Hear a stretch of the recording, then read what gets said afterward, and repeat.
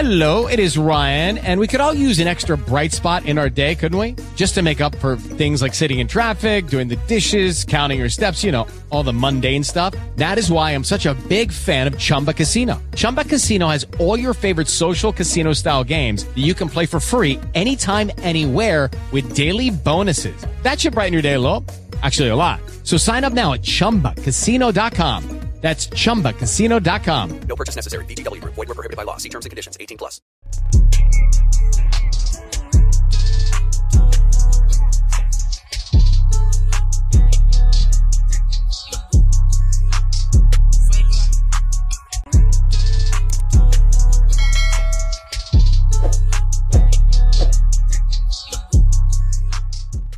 We are right back here on the Sidelines Washington podcast, brought to you by the Sideline Sports Network, where we take command for the SSN. I'm your host and head of NFL operations, coming to you for the second time this week, Parker Hamlet. We got our preview edition of Week 4 as the Washington Commanders open as a 3-point underdog this weekend against the Dallas Cowboys. And if you're out like me, you're wondering, just 3 points, but we're here to talk about all of it and dive into it with a very special guest. And if you're listening to us in the audio realm, guys, whether it be Apple Podcasts, Spotify, Google, doesn't matter. Leave a rating or a review.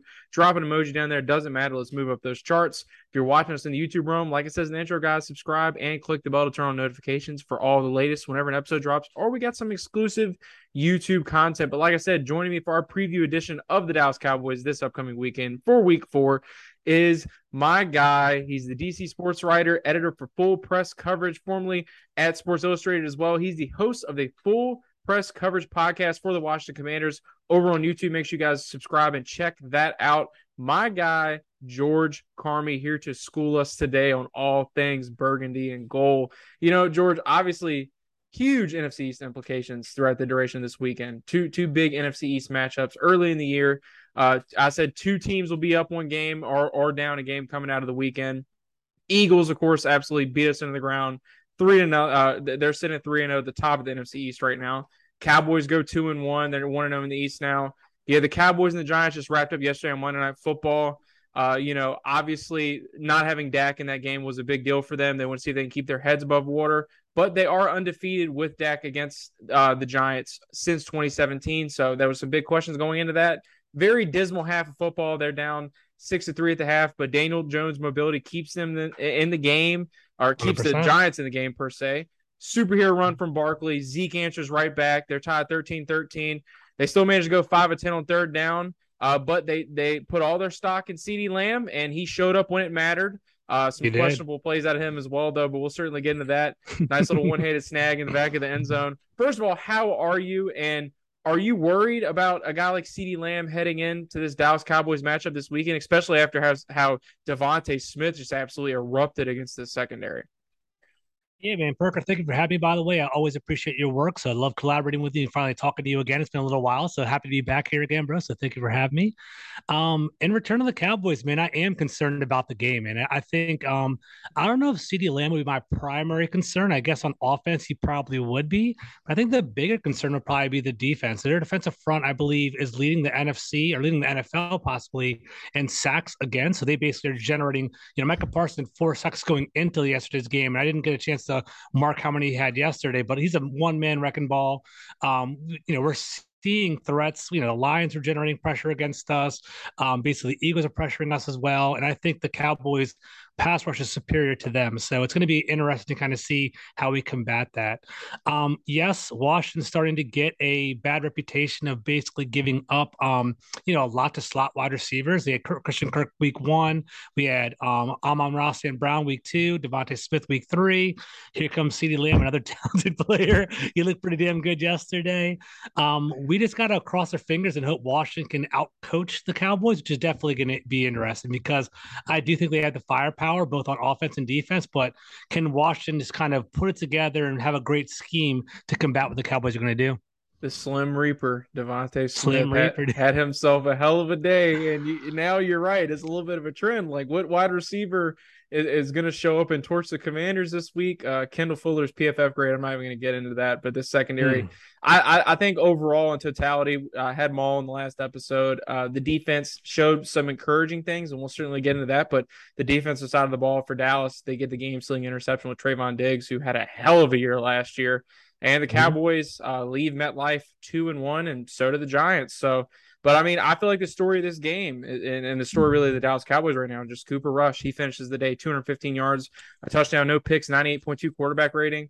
You know, it's funny because we talked about Taylor Heineke so much last year. The national media ate that up. Very interesting career for Cooper Rush so far up to this point as well. He gets his third career start on Monday Night Football. You know, obviously Jerry Jones is talking about quarterback controversies. Dak being out with a hand injury right now. I don't think there's any controversy here. But, you know, in 4 seasons in Central Michigan, I mean, he amassed some pretty solid numbers, Cooper Rush, 12,000 yards, 90 touchdowns, 55 picks, completion percentage of 62. He went unselected in the 2017 NFL draft, but was signed by the Cowboys a few weeks later. He was the third-string guy behind Dak Prescott and Kellen Moore, who is now their offensive coordinator, which I thought was pretty interesting, but was eventually released during the season. But, you know, Cooper also made his first appearance in an NFL game against the Niners and back in 2017. So this is a guy who's been around the building a lot, been around the organization a lot. Wow. And, you know, over the next 2 seasons, Rush remained the backup, but he did not attempt to pass. He was cut in 2020, actually, when they signed Andy Dalton. But Dak goes down, seems to be a big trend with the Dallas Cowboys. He did spend a short tenure with the Giants, ironically, but was cut in September 2020. Then Dallas brings him back in November 2020. He gets a start in Week 8 against the Minnesota Vikings, of course. They ended up coming out short on that performance, but got a little bit of playing time. He was cut at one point during this preseason, but was immediately signed to the practice squad, cleared waivers. You know, won in Week 2, 235 yards and a touchdown, a 20-17 victory over the Cincinnati Bengals.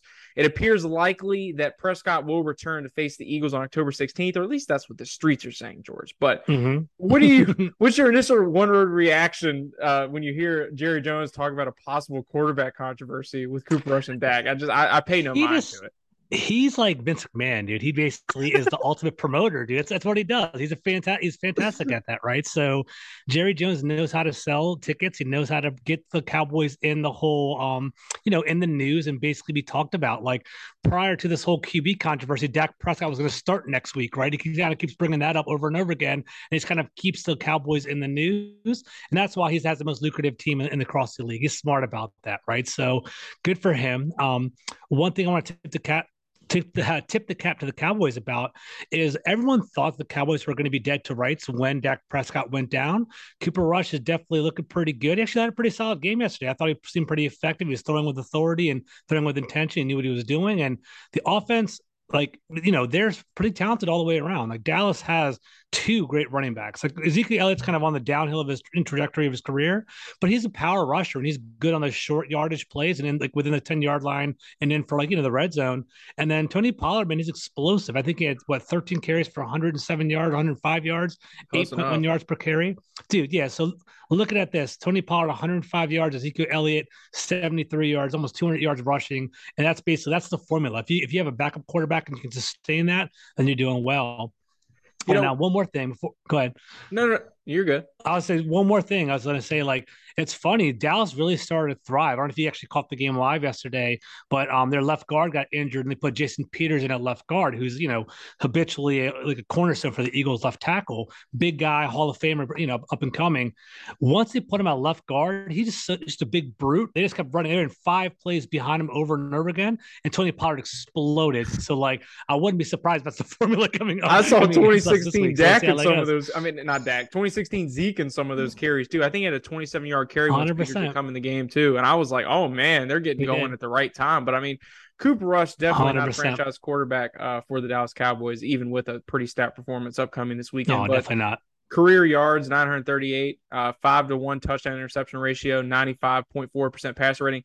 If I'm going to compare him to anybody, it's like a Jacoby Brissett kind of role. You just need him to kind of keep them above water, come in and be a nice, stable starter. And I think if that's the value you're looking for the guy at Cooper Rush, I feel like you're getting exactly what you asked for. But you still got to roll out with Dak Prescott at some point. He is their franchise quarterback. Everybody's kind of torn on Dak, but I still think he's a great quarterback in this league. But as far as Dak's injury is concerned, definitely no possibility of him playing this weekend. Would you say? Yeah, and it's one thing to kind of give credit. Like I don't, I respect the league, right? I respect the Yeah. NFL. One thing you got to give credit for the Cowboys is they prepared him well, right? So Cooper Rush is an inferior talent compared to Dak Prescott. He came in, Kellen Moore had it prepared. Kellen Moore schemed to his strengths, so he basically was effective. He definitely didn't seem like he was, out of element. He definitely seemed like he played pretty well. And like one thing I kind of noticed was they kept on moving the pocket for him, which I wish Washington did for Carson Wentz. There were so many rollouts where basically, Cooper Rush would do a waggle, which is basically a fake run to the running back, kind of run to the right. They would do that, and basically, like Penderson or whatever the tight end would always be an outlet for him, and CeeDee Lamb would be deep. So they'd read high low. If CeeDee Lamb wasn't there, throw to Penderson. And it was easy money, man. And I think they're going to be doing that to us next week. Easy money. Kellen Moore, former quarterback, but great offensive mind in this league, and has done a lot of good things in Dallas since he's been in that coordinator spot. But as far as the Dak injury is concerned, ESPN's Todd Archer previously reported Prescott was scheduled to have his stitches removed from his surgically repaired thumb before Monday Night Football. We talked about that a little bit in the last episode. One of the quotes was his return to action is predicated on his grip strength, but he is continuing to make progress. So Dak will be on the field very, very soon for the Dallas Cowboys, but I don't think Sunday is going to be win. But I mean, you look at like both of these units collectively as a whole, the offense. Dallas actually statistically in 2021, I didn't know this. Number one offense in the league. Oh, I knew that, yeah. Rushing, third in passing, first in scoring, 11th on third down, and seventh in EPA. And, that's definitely a scary thing to hear when, you hear that the Commanders defense was allowing 8.5 yards on first downs on Sunday against the Philadelphia Eagles. Defensive unit, definitely no slouch either. It's something you'd already mentioned. But they were 19th last year, 16th in rushing, 20th in passing, 7th in scoring, which is a very, very big deal. Scoring defense is definitely something the Commanders have struggled with, but that was a big thing that kept Dallas in games last year. And they were, of course, first in interceptions. We will obviously talk about that man, Trayvon Diggs, at some point. But just some more numbers to know. The Cowboys led the NFL. Yeah. Lead the NFL so far with 13 sacks in 3 games. The Commanders gave up 9 this last week. And on top of that, Wentz is getting absolutely hit in an abysmal rate. I mean, I don't think some of these numbers even do it justice at the end of the day. In the last 2 weeks combined, Washington has run 55 plays in their first half. 27 have gained 0 or fewer yards either. When they went on their little streak last year, Kime talked about this. They did go a little run heavy, but I mean, you still have to have some kind of like variance on the offensive side of the ball. They go 5.82 yards per carry combined compared to their 5.28 yards per pass attempt. So I got to ask you real quick. Do you feel like they do need to kind of trend towards the run, or do you feel like you like Scott Turner's game plan up this point? How are you feeling about kind of the balance between the pass and the run so far for the Commanders this season? So prior to the season, I was a Scott Turner fan. I do like Scott Turner. I think he's pretty innovative. I like the way that he's incorporating Curtis Samuel and basically having him more of like, jet sweeps and kind of, little wrinkles to get him touching the ball. I do like this. Like my dream philosophy is to be more of a pass first team, like 60-40 ratio, be more of a passer. But sometimes, if it's not working and if it's an assault like we saw with basically the Eagles and what we saw with the Lions, you have to do something different, right? And you can definitely run the ball and kind of set the tone. I think Brian Robinson is definitely missed. I know, so it's so weird to kind of say that because we haven't seen him yet. But the type of runner that he has, I think he could be excellent for what we need, right? Like against the Eagles, he could have basically set the tone, got us in positive game script to throw the ball more. I do think it's a big deal. We'll see how it all plays out. I don't know if I want to. Antonio Gibson isn't an effective runner right now either. So I think even last game he had maybe how many yards did he have? Do you have it in front of you? Last game? I think it was 38 something odd yards. He had 30 yards and 14 carries. It was a pretty 2.8 yards per carry, so something low in regard to that. So it wasn't anything impressive. So if that's not working, then what you're going to do? But I think ideally what Washington needs to do is stop doing these 5-7 stop drops with Carson Wentz. Put him under center. I know it sounds kind of counterintuitive. The way Carson Wentz thrives is he does a 3-step drop, quick short pass, and basically let the yards after catch happen with our wide receivers. That's what we need to do, or run the ball. And I think that counteracts that just onslaught of blitzing constantly. So we'll see. this isn't an insult on Carson, but I mean, he's kind of at the more the game plan is scripted in his favor. I mean, he's got the arm strength for it. He's got the athleticism, but for me, it's like you just got to get that ball out of his hands quick. You got to kind of mitigate how much time he gets to like try to overcompensate and make a mistake, you know? And that was one thing I really liked about the game plan week 1 is that they got the ball to Carson's hands very, very quickly. And I feel like that's when he thrives as a passer. And, you know, accountability and coaching are two things that I would have liked to see from Ron Rivera kind of going throughout most of these pressers throughout the last couple of days. And, you know, speaking of under center, Ron, of course, said there was no point on Sunday where he considered making a change at quarterback. I don't think anybody expected that, of course. But, you know, pass protection issues being huge. He said we all share a little of the blame. You know, said Wentz needs to see and decide quicker, said they can fix some techniques, some protection calls to put them in better spot. He said the players get it. They heard from their coaches today. Shoot, I sat in most of those meetings. George, I know you're a very positive guy. You're always upbeat. But you still give it to people straight at the end of the day. Do you feel like this early in the season with everything that's gone wrong? I mean, these are historically bad numbers in some of these halves. Do you feel like Coach Rivera is taking enough accountability for his share? No, I mean, I think I don't know. Whenever he has the conversation, he's always like, we're going to watch the tape. We're going to basically reflect on things. I think he needs to be more assertive in regard to this is what I did wrong. But at the same time, I think, you know, he's not a big fan of our media. I hope you guys know. No, that. He is not. He's not a fan of the media. So he doesn't want to give them any chum at all in regard to just kind of like, you know, sharks in the water to attack what he wants to do. Like I said, Carson, like when regard to Ron Rivera, I like the guy as a person. I think he's the right man for the job to navigate what we had to go through with the whole name change and is, you know, getting the team on the right path and kind of cleaning up everything. I do want to see it through. I don't think his job's in jeopardy for this year, but I think he definitely needs to kind of reflect and change a lot of things that are happening and basically maybe even step in and work with Jack Del Rio and kind of give him some input because he is a defensive-minded coach. Going back to the offense, so we got to figure out what's going on with this offensive line. Is it like this is one thing you and I talked on offline? The critique that I do have with Ron Rivera is he an effective GM? Is that what does he have like an arrogance? Does he have an overconfidence in regard to his player evaluation? And that's one thing that I'm concerned about. We had Eric Flowers and Brendan Sheriff. We had the 6th ranked PFF offensive line at the end of last season. And I was actually like, you know, everyone talks about how great Matsko is. And we had a great week 1 against the Jaguars. And then all of a sudden the Lions blitzed us and I tweeted it out. I was like, the Lions just showed us the skeleton key on how to beat the Washington Commanders. Like Carson Wentz is like functional mobile, like he's functionally mobile, but he's not necessarily like a scrambler like Jalen Hurts. And I think that Aiden Hutchinson was very vocal about it. Did he say? I didn't catch that. He said some stuff. What did he say? He said, you know, when you got a guy who's kind of like a statue. I remember the exact quote. Well, there you go. Yeah. He's not mobile. He's not Jalen Hurts. He's not a Kyler Murray at any means. So it's like he can basically shift the pocket, but he's not going to get around too much. So basically, you know, that's what it comes down to. Like you have to kind of plan around that. So to answer your question, I like Ron Rivera's cultural stability. I don't know if I like his GM acumen, and I think I know we got to reflect on everything altogether in regard to our other coaches.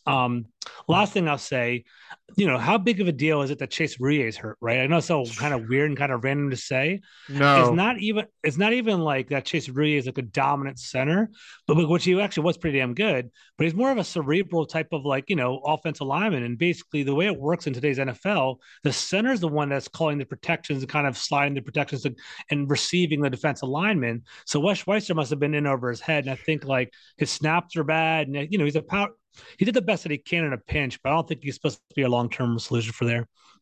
So the quote was, at Lions defensive lineman, this is from Nikki Javala, Aiden Hutchinson, who had 3 sacks today at the time. Obviously, having a less mobile quarterback is definitely what you want as a defensive line. And I think people around the league are kind of figuring that out. Obviously, Carson's going to lose a step with his injury. It's to be expected. But like you said, we talked about this off air. Yeah. Ron Rivera, the person, Ron Rivera, the leader, Ron Rivera, the head coach. I'm all for it. I think it's exactly what this organization needs. And I still feel for the most part the same way I did at the time when the hiring happened. I don't think that we could have honestly done any better. And I still kind of feel that way to an extent. You look around the league. I agree with that. I agree with that. I do agree with that. Bright, young offensive minds, these sexy hires. But at the end of the day, what's happening in Washington is far from sexy, far from provocative. So it took a real adult to come in and fix a lot of these things. And I honestly feel like people outside I of this agree. fan base and outside of this media really don't understand that. And I feel like it's almost kind of an unsaid kind of thing that we know Ron's not going anywhere, at least for this season. If he is going to hang himself, he's afforded a very Agree. long rope to do so. And, I think he's going to get that. And I think he I deserves agree. that. Because like you said, he's dealt with just a insurmountable almost amount of crap since he's been here. And, it just is concerning though to see Ron say some of the things that he said the last couple of weeks, kind of just throwing Jamin under the bus last week. And then now he's saying the guys need to play better. The got to play better. That's the truth of the matter. Then you talk about Ron Rivera, the distinction between the coach and the GM. And now you're at the point where you bring back pretty much the whole defense that they were kind of playing with house money last year anyway. And now it just looks like a lack of talent on that side of the ball. So lack of talent and then inconsistent coaching. I mean, that's just a horrible concoction there. And when asked about everything, Ron says, "I'm an optimistic person. What has to happen? Guys that need to play better have got to play better. We have to play better." I mean, it's almost said that at nauseum.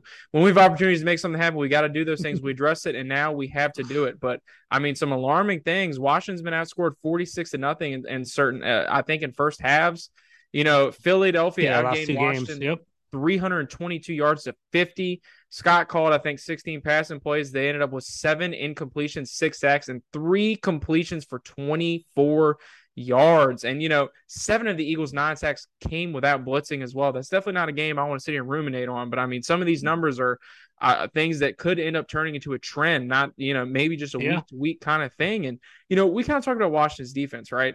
For all of its struggles, I feel like they were pretty stout in the red zone, and something Sam Fortier said as well was that they were really good on fourth down, and I definitely agree with that. I thought Cole Holcomb and everybody made some plays, and obviously in regards to plays, you wanted to kind of contain those explosive plays that had been a huge problem for the Commanders last couple of weeks. And Ron said we had guys in positions that weren't in position last week. It's a matter of being able to get to the ball and make a play on it. In Detroit, we weren't in position down the field to make a play. So I felt like, the defense really tried to bend and not break, but they eventually broke because, I mean, let's just be honest, this is a very good Philadelphia Eagles team, whether people wanted to acknowledge it or not. And, obviously they really need to improve in the turnover differential. They're -4, which is tied for 29th right now. And speaking of gradings and rankings and all that good stuff, it is interesting to see that Derek Forrest and Cam Curl are both top 20 safeties according to PFF. And some of the more gradings coming out of this Philadelphia loss, you got Benjamin St-Juste, who I definitely think was the player of the game on the defensive side of the ball, 78.4 grade. Yeah, play good. Yeah, Cam Curl, 75.6. He did leave the game with a cramp. They held him out, which I thought was a smart move. Effie Obata, 74.4, and then Jamin Davis, 73.2. We talked a lot about Jamin Davis and how he's kind of starting to trend upward. But I got to ask you a question. There's one guy in particular that was missing on this defense on Sunday, and I'd argue that we saw a lot better out of the defense now that he wasn't there.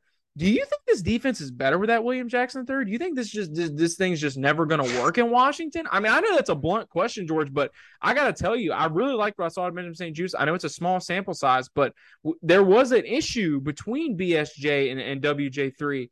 And it led to a lot of those big chunk plays in Detroit. And this is a stout Eagles defense that the Commander stout offense, that the Commanders held with very early in this game. Yeah. And it was very physical. What do you think about William Jackson III's involvement? Do you think it's the jury's still out, or what's your overall gauge on what's going on with William Jackson III?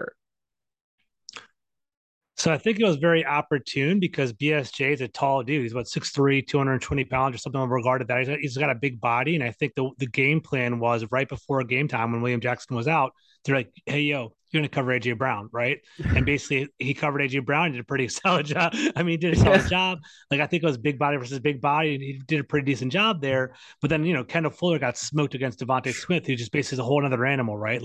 I feel like Washington, we haven't had a fast twitch cornerback in a very, very long time. We've had cornerbacks that can tackle and kind of help out and run support. But we haven't had a shutdown burner, quick cornerback since I guess, Champ Bailey. Maybe it's been it's been a very long time. William Jackson's supposed to be that guy, but we just don't use him correctly. And I just don't know. I think the marriage is going to fail, to be honest with you. I don't want to be too tough on him, but last week he played a pretty good game against the Lions. He was supposed to be where there were times where he gave up touchdowns, but he was where he was supposed to be. He slipped in the end zone one time on a touchdown, but he was there. Yeah. He had the speed to recover, but I think ultimately he cost $50.6 million, and next year there's an out in his contract for a dead money cut. Exactly right. So I think it'd be a $9 million cap hit. I wouldn't be surprised if Washington goes cornerback in the first round, depending on how high they pick, or maybe an offensive lineman in regard to that. But I think there's going to be some sort of I think there will be some movement. And it's kind of sad because I was very optimistic for him. But ultimately, Parker, as being real, I think our whole cornerback group is a little bit like slightly overrated. I don't want to be mean or whatever. Like people love Kendall Fuller. Kendall Fuller is a CB2. He's a B cornerback. I like him. I think he's cerebral and a good, like, he knows what he's doing, but he doesn't have he can't cover those fat, like, we saw him against Devontae Smith, who had like 0 catches the previous week, like, or the week before, and then like he had 160 yards in the first half. Did you see all those we haven't even got the pictures of Jamar him Chase or just Justin getting Jefferson or any of those mossed by guys? Devontae Smith in that first half? I mean, there's like a whole compilation. And it's funny because, like, you know, I feel like historically Kendall Fuller last year statistically finished to kind of be like a PFF darling. He was like a top 10 corner in a lot of like stats in regards to PFF. And I remember when I interviewed him at the draft party, I told him that, and like he looked down at my notes and he's like, "Is that right? Was I really a top 10 corner?" And I tried so hard not to laugh because it's almost like he didn't even believe it himself. So I think if these two guys, I'm glad that you blamed a lot of it on coaching, because I think that is a big issue with William Jackson III. I think the talent's there. I think he has all the ability to make all the plays that, like you said, he can make. But at this point, Kendall Fuller's just looking washed out there. William Jackson III, like you said, I don't see this marriage working out. I think he's going to be a cap casualty. We're talking about a possible Carson Wentz extension at one point. And then you talk about just athleticism at the position. We're really lacking. And I'm not saying William Jackson doesn't have great athletic ability, but at the same time, he doesn't exactly have top 10, top 15 athletic ability that you would get in drafting one of these guys come April. Let it be known, I'm watching a lot of quarterback tape for college, and I'm very excited about a lot of these guys. But we're not quite at that point of disparity in the season where we're talking about who we're going to draft. Couple more weeks. Yeah, 100%. Pressure rate, I think another big issue for this defense. Payne, Obata, Tony Allen, in that order, all had a pretty stout showing on Sunday. But if there's one guy in particular with 0 pressure, 0 hurries, and 0 quarterback hits, I got to ask you, George, where's Montez Sweat? I know, man. So I saw that going around on Twitter the other day. I'm a Sweat stan, dude. I like Sweat. As am I. Yeah. But the rubber got hit the road pretty soon, right? This is the year. Like, this is his prove-it year, because basically he needs to get under contract on a long-term deal or that 5th-year option, or basically he's going to be, we have to let him go and kind of – because honestly, it's getting to the point where do we retain Daron Payne or do we retain Montez Sweat? And to be honest with you, Daron Payne's the better player of the two right now. For me, to be honest with you, like, I think edge is more of the desirable higher-end position to have. I think Montez Sweat has high-level traits. I think he's right there, but I am curious to see how he'll perform when Chase Young comes back, because if you think about it, his running mate is James Fitzwilliams and Casey Toohill, and like people that they're not fast twitch at all. They're more of like 4-3 defensive ends where they're kind of like run stoppers. They're game planning against Montez, and that's pretty much they are. They're basically like, I'm going to shift everything over here. I'm going to chip over here. So he's kind of fighting uphill. So, hopefully he'll explode. I'm a big fan of him. I honestly think like it's I always, whenever I come to these podcasts, I'm always like, Montez Sweat is as good or can be better than Chase Young long term. It is how is it going to play out. So we'll see. Chase Young, hopefully he comes back and does something too. We'll see how that goes. Yeah, obviously, Halloween being the time slot everybody's rumoring, but nothing confirmed.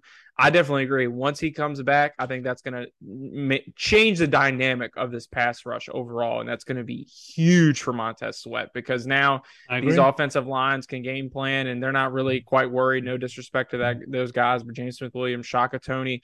Montez is just, in my opinion, I've said it all summer, he's the best pass rusher on this team as of right now. I think Chase Young, obviously, defensive rookie of the year, he's shown you all the potential in the world, but at this point, it's just been potential. Montez has been the guy that's really just put out the sack numbers and been that, premium pass rusher for this team. And that premium's not going to be free here very soon. Like you said, there's some very tough decisions to make. So I think the faster Chase Young comes back, the better.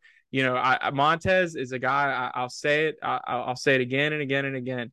He's another guy, a lot like Preston Smith. You don't want to leave this building and just go watch him be a really good player somewhere else. Montez is a guy that we traded up in the first round for. I was ecstatic about the pick. There was all that rumored medical bull crap.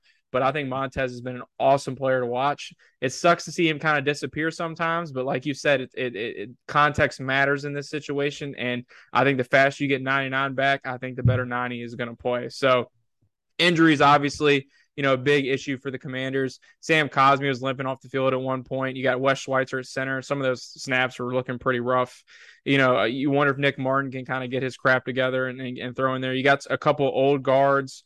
I said the Brandon Scherf exodus was going to lead to some rough offensive line play. I mean, I can understand why people thought Brandon was a heavy price tag. You can even argue they didn't want to be here, but at the end of the day, that's an all-pro you had right there, and this was a very good offensive line last year, and this very good offensive line last year still struggled against Dallas. I mean, you know exactly what I'm talking about. Those games were brutal.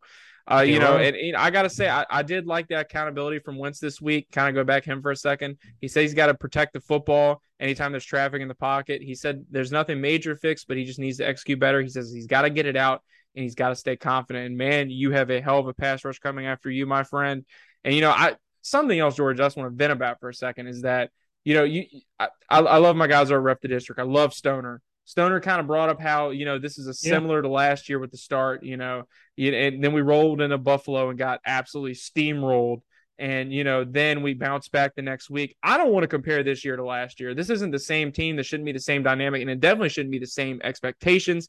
I definitely could see Josh Allen and Jalen Hurts having the same level of ascension. But, I mean, this is an organization, a coaching staff, and everybody who should just have higher expectations for this year in general. And I feel like that's a big reason for all the fan apathy that we're kind of dealing with right now in general. And, as far as like a team overview of Dallas, obviously you got Mike McCarthy as the head coach. He's 18-15 with the team heading into the season. We kind of already talked about Kellen Moore, and then you talk about kind of some other people on this unit.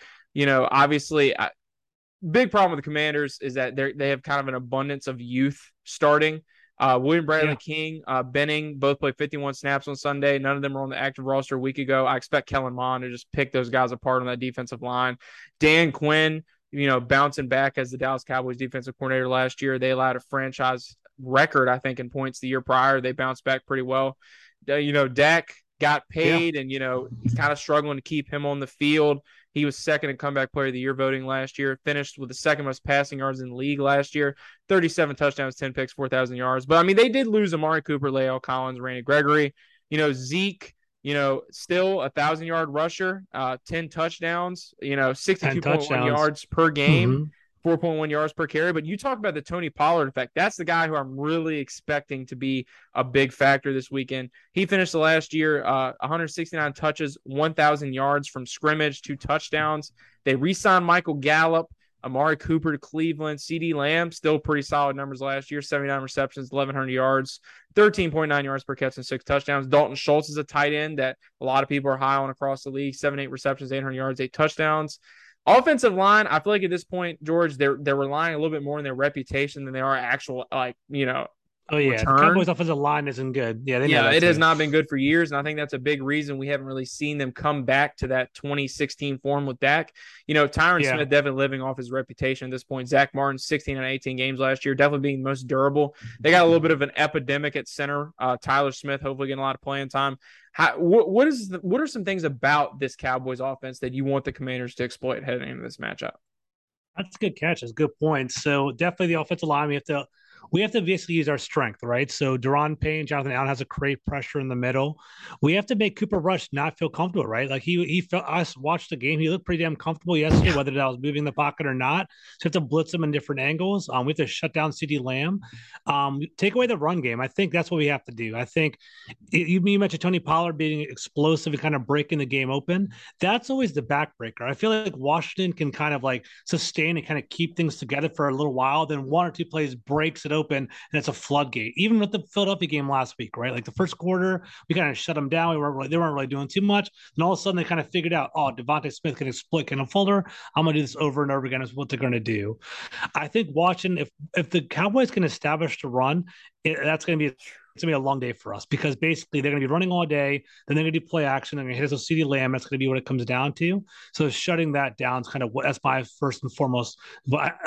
It's funny. There's no personal effects or anything into this game, but I hate Zeke. Zeke Elliott's my least favorite player in the league. I don't like. Really? Why is that? I'm intrigued. I just don't like him, dude. I feel like he's just like, I don't know. It's like first of all, he's a Cowboy. He kind of like exemplifies what the Cowboys are to me, like this flash and like the visor, and like talks too much and like overrated. Like that's how over the top. So like, Yeah, so that's how I am with Zeke. I'm not a big fan of him, so I would love to shut him down. It's gonna be crazy, man. CD Lamb's gonna get his though, unfortunately. So we gotta like we it's gonna be a shootout, honestly. Like going into this season, I actually predicted the Cowboys to win the division. Like everyone was kind of jumping on the Eagles, like, oh, the Eagles are going to win.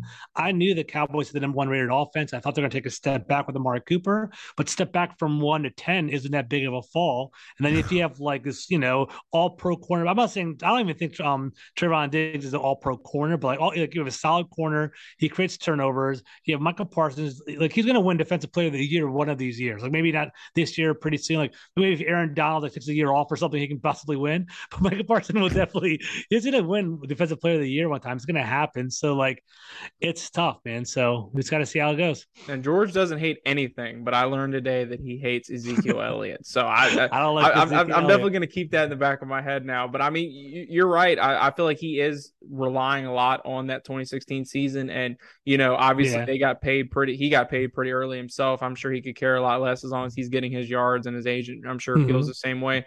But everybody knows Pollard's the back on this offense that they're definitely worried about. As far as like wide receiver, obviously everybody knew they had a pretty good homegrown product in Michael Gallup. They made Amari Cooper leaving a lot easier. Same with CeeDee Lamb. Seems to be a lot of dependency on CeeDee Lamb in this season. He got a lot of big looks, was expected, made a lot of big plays on Monday Night Football as well. I feel like he's kind of done a good job for the most part, kept his head above water. Has had some issues with his hands, but you kind of went over to the Cowboys defense, and as far as the offense is concerned, I might really regret saying this come the end of the week, but you got to make Cooper Rush beat you. That's one of the biggest things about this game. I'm sure he'll make me eat my words. But take away the run. You got to take away the run. That's the Cowboys' bread and butter. Like you said, that opens up everything else in that offense, and Kellen is going to be able to cook. And so, but as far as this Cowboys defense is concerned, they forced a turnover on 17.5% of their opponent's drives last year, second in the league. They also had 188 total pressures, which is the third most in the league. Yeah, and that defensive line, they were able to keep DeMarcus Lawrence. He was 13th in sacks last year. They were 13th in sacks as a unit last year, $105 million deal for Mr. DeMarcus Lawrence. But they did lose Randy Gregory, who was second on sacks in the team, replaced him with Dante Fowler, who hasn't quite lived up.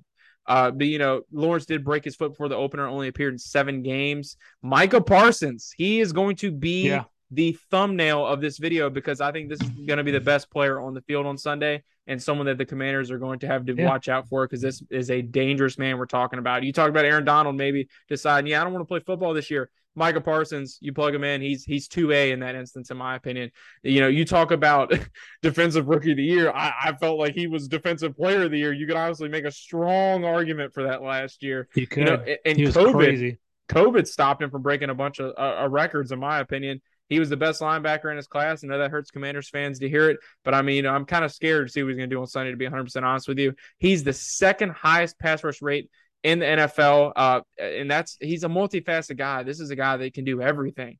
He was the unanimous defensive rookie of the year last year. Lawrence Taylor said, during the Monday Night Football matchup, let's see if he can do it for 13 years. I don't see why he couldn't at this point. Second is early in his career, but still. Second in Defensive Player of the Year voting, George. I don't know whether you knew that or not, but last year, 13 sacks, 20 TFLs, 30 quarterback hits, 16 starts. And then on top of that, if this guy's actually healthy, you got Leighton Vander Esch on the other side too. That's a guy that got in Daniel Jones's face very early and very often. Daniel Jones definitely having to rely on that athleticism to extend the play. But Trayvon Diggs, another guy you mentioned. Big reason they were the top of the league in takeaways. He was an all-pro. Allowed over 1,000 yards through the air, though, but did have the most interceptions in team history. But deep decline as far as talent is concerned at corner. Then you go to Anthony Brown, Jordan Lewis. They were both tied with 3 picks to back up Mr. Trayvon Diggs. But I definitely agree. Trayvon Diggs is a guy I could definitely see having a decline. But, we've done a pretty good job when it comes to Dallas as a collective team, coaching staff, all that good stuff. This is the time of the show on our preview pod where we predict what is going to happen this Sunday at FedEx Field. It's starting to become a little bit of a pessimistic segment, but obviously we're brought to you today by our sponsor, Prize Picks. Make sure you use promo code SSNWFT for a $100 instant deposit bonus match. Download the free Prize Picks app today and get started. Also, make sure you guys comment below what your predictions are for this Sunday against the Dallas Cowboys. Do we want Dallas? Let us know below what you think is going to happen. But, George, we'll go to you first. maybe hit us with some bold predictions, score predictions. Hit us with all of it. How are you feeling right now? Obviously, it's a little early in the week. We're recording here on a Tuesday, but how are you feeling about the Commanders' chances? You think they come out on top? Man, to be honest with you, like I'm always the honest, objective person, right? So I think Dallas is going to pull us out, man. I think they really are. I think it's going to be kind of ugly, man. I think, like right now, early in the week, unless something kind of convinces me otherwise, I'm looking at like a 27-14 game, something along the lines of that. I think the Cowboys are going to win in regard to that. I think the pass rush is going to be a pretty big deal. It's sad in DC. Maybe this is the jadedness that I have as being a fan for so long. You kind of can see things kind of like the chick in the armor, right? From way out. Yeah. So we saw Carson Wentz struggle against the Lions. We saw him struggle against the Eagles. And basically, I think the Cowboys are better than both of them in regard to their pass rush. Like the narrative is we want Carson Wentz to do very well. I know you don't really like Carson Wentz that much, but I personally do. I like Carson Wentz. I think this is going to be the game where it's like Micah Parsons is going to hit him, the ball's going to pop out, someone's going to grab it for a touchdown. It's going to be like one of those like ugly kind of like turnover games. I would love it if I was completely wrong. But honestly, Parker, like what have they shown us to kind of think otherwise? If you like, exactly. I don't want to be a blind homer. I want to be like someone that like, George like actually knows what he's talking about and keeping it real. And that's almost be honest. Like for 6 quarters, all of the last game against the Eagles, we looked awful. The first half against the Lions, we looked awful.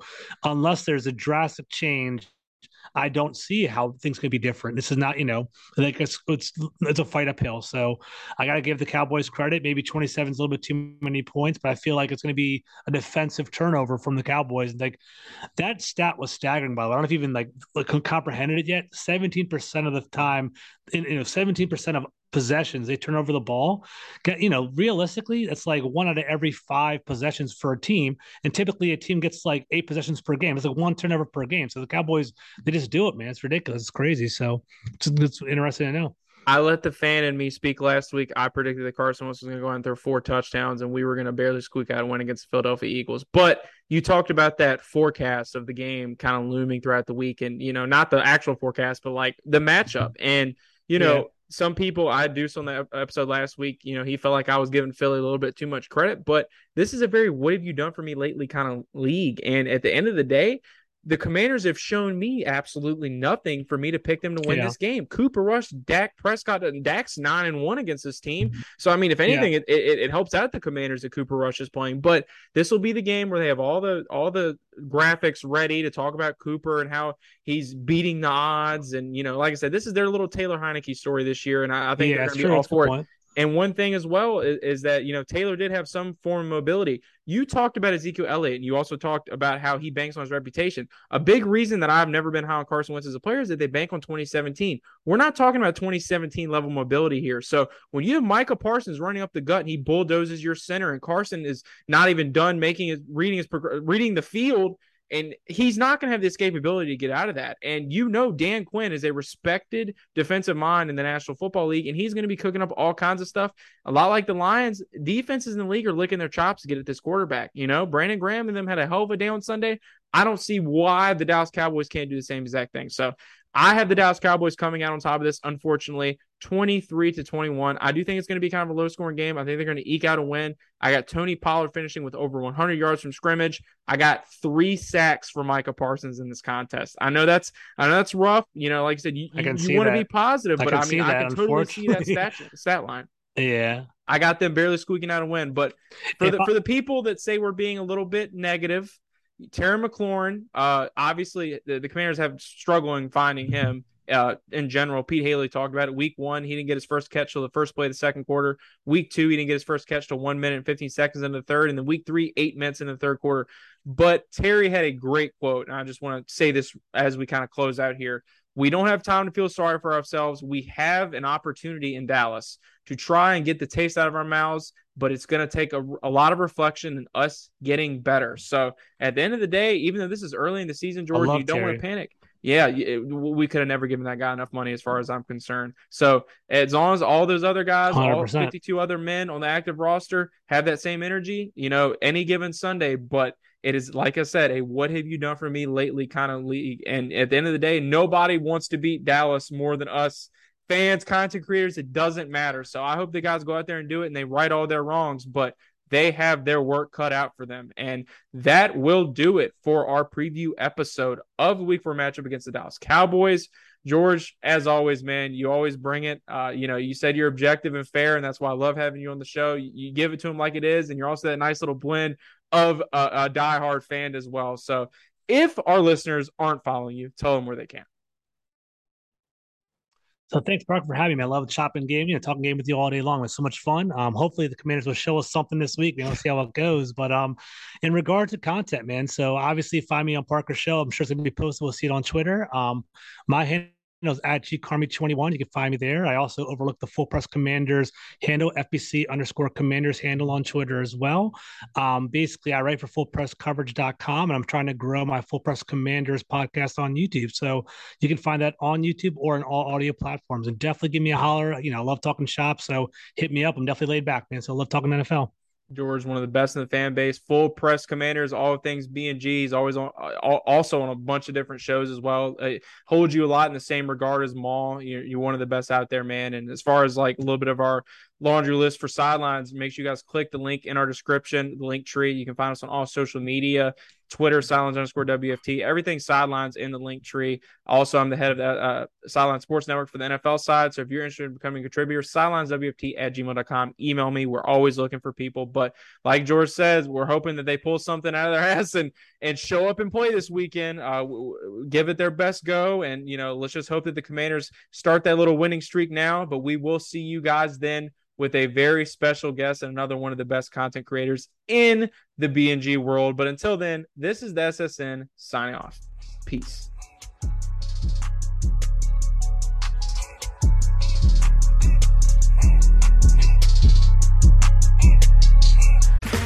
Okay, round two. Name something that's not boring. A laundry? Ooh, a book club. Computer solitaire, huh? Ah, sorry, we were looking for Chumba Casino. That's right, ChumbaCasino.com has over 100 casino-style games. Join today and play for free for your chance to redeem some serious prizes. ChumbaCasino.com. No purchase necessary. Void where prohibited by law. 18+ terms and conditions apply. See website for details.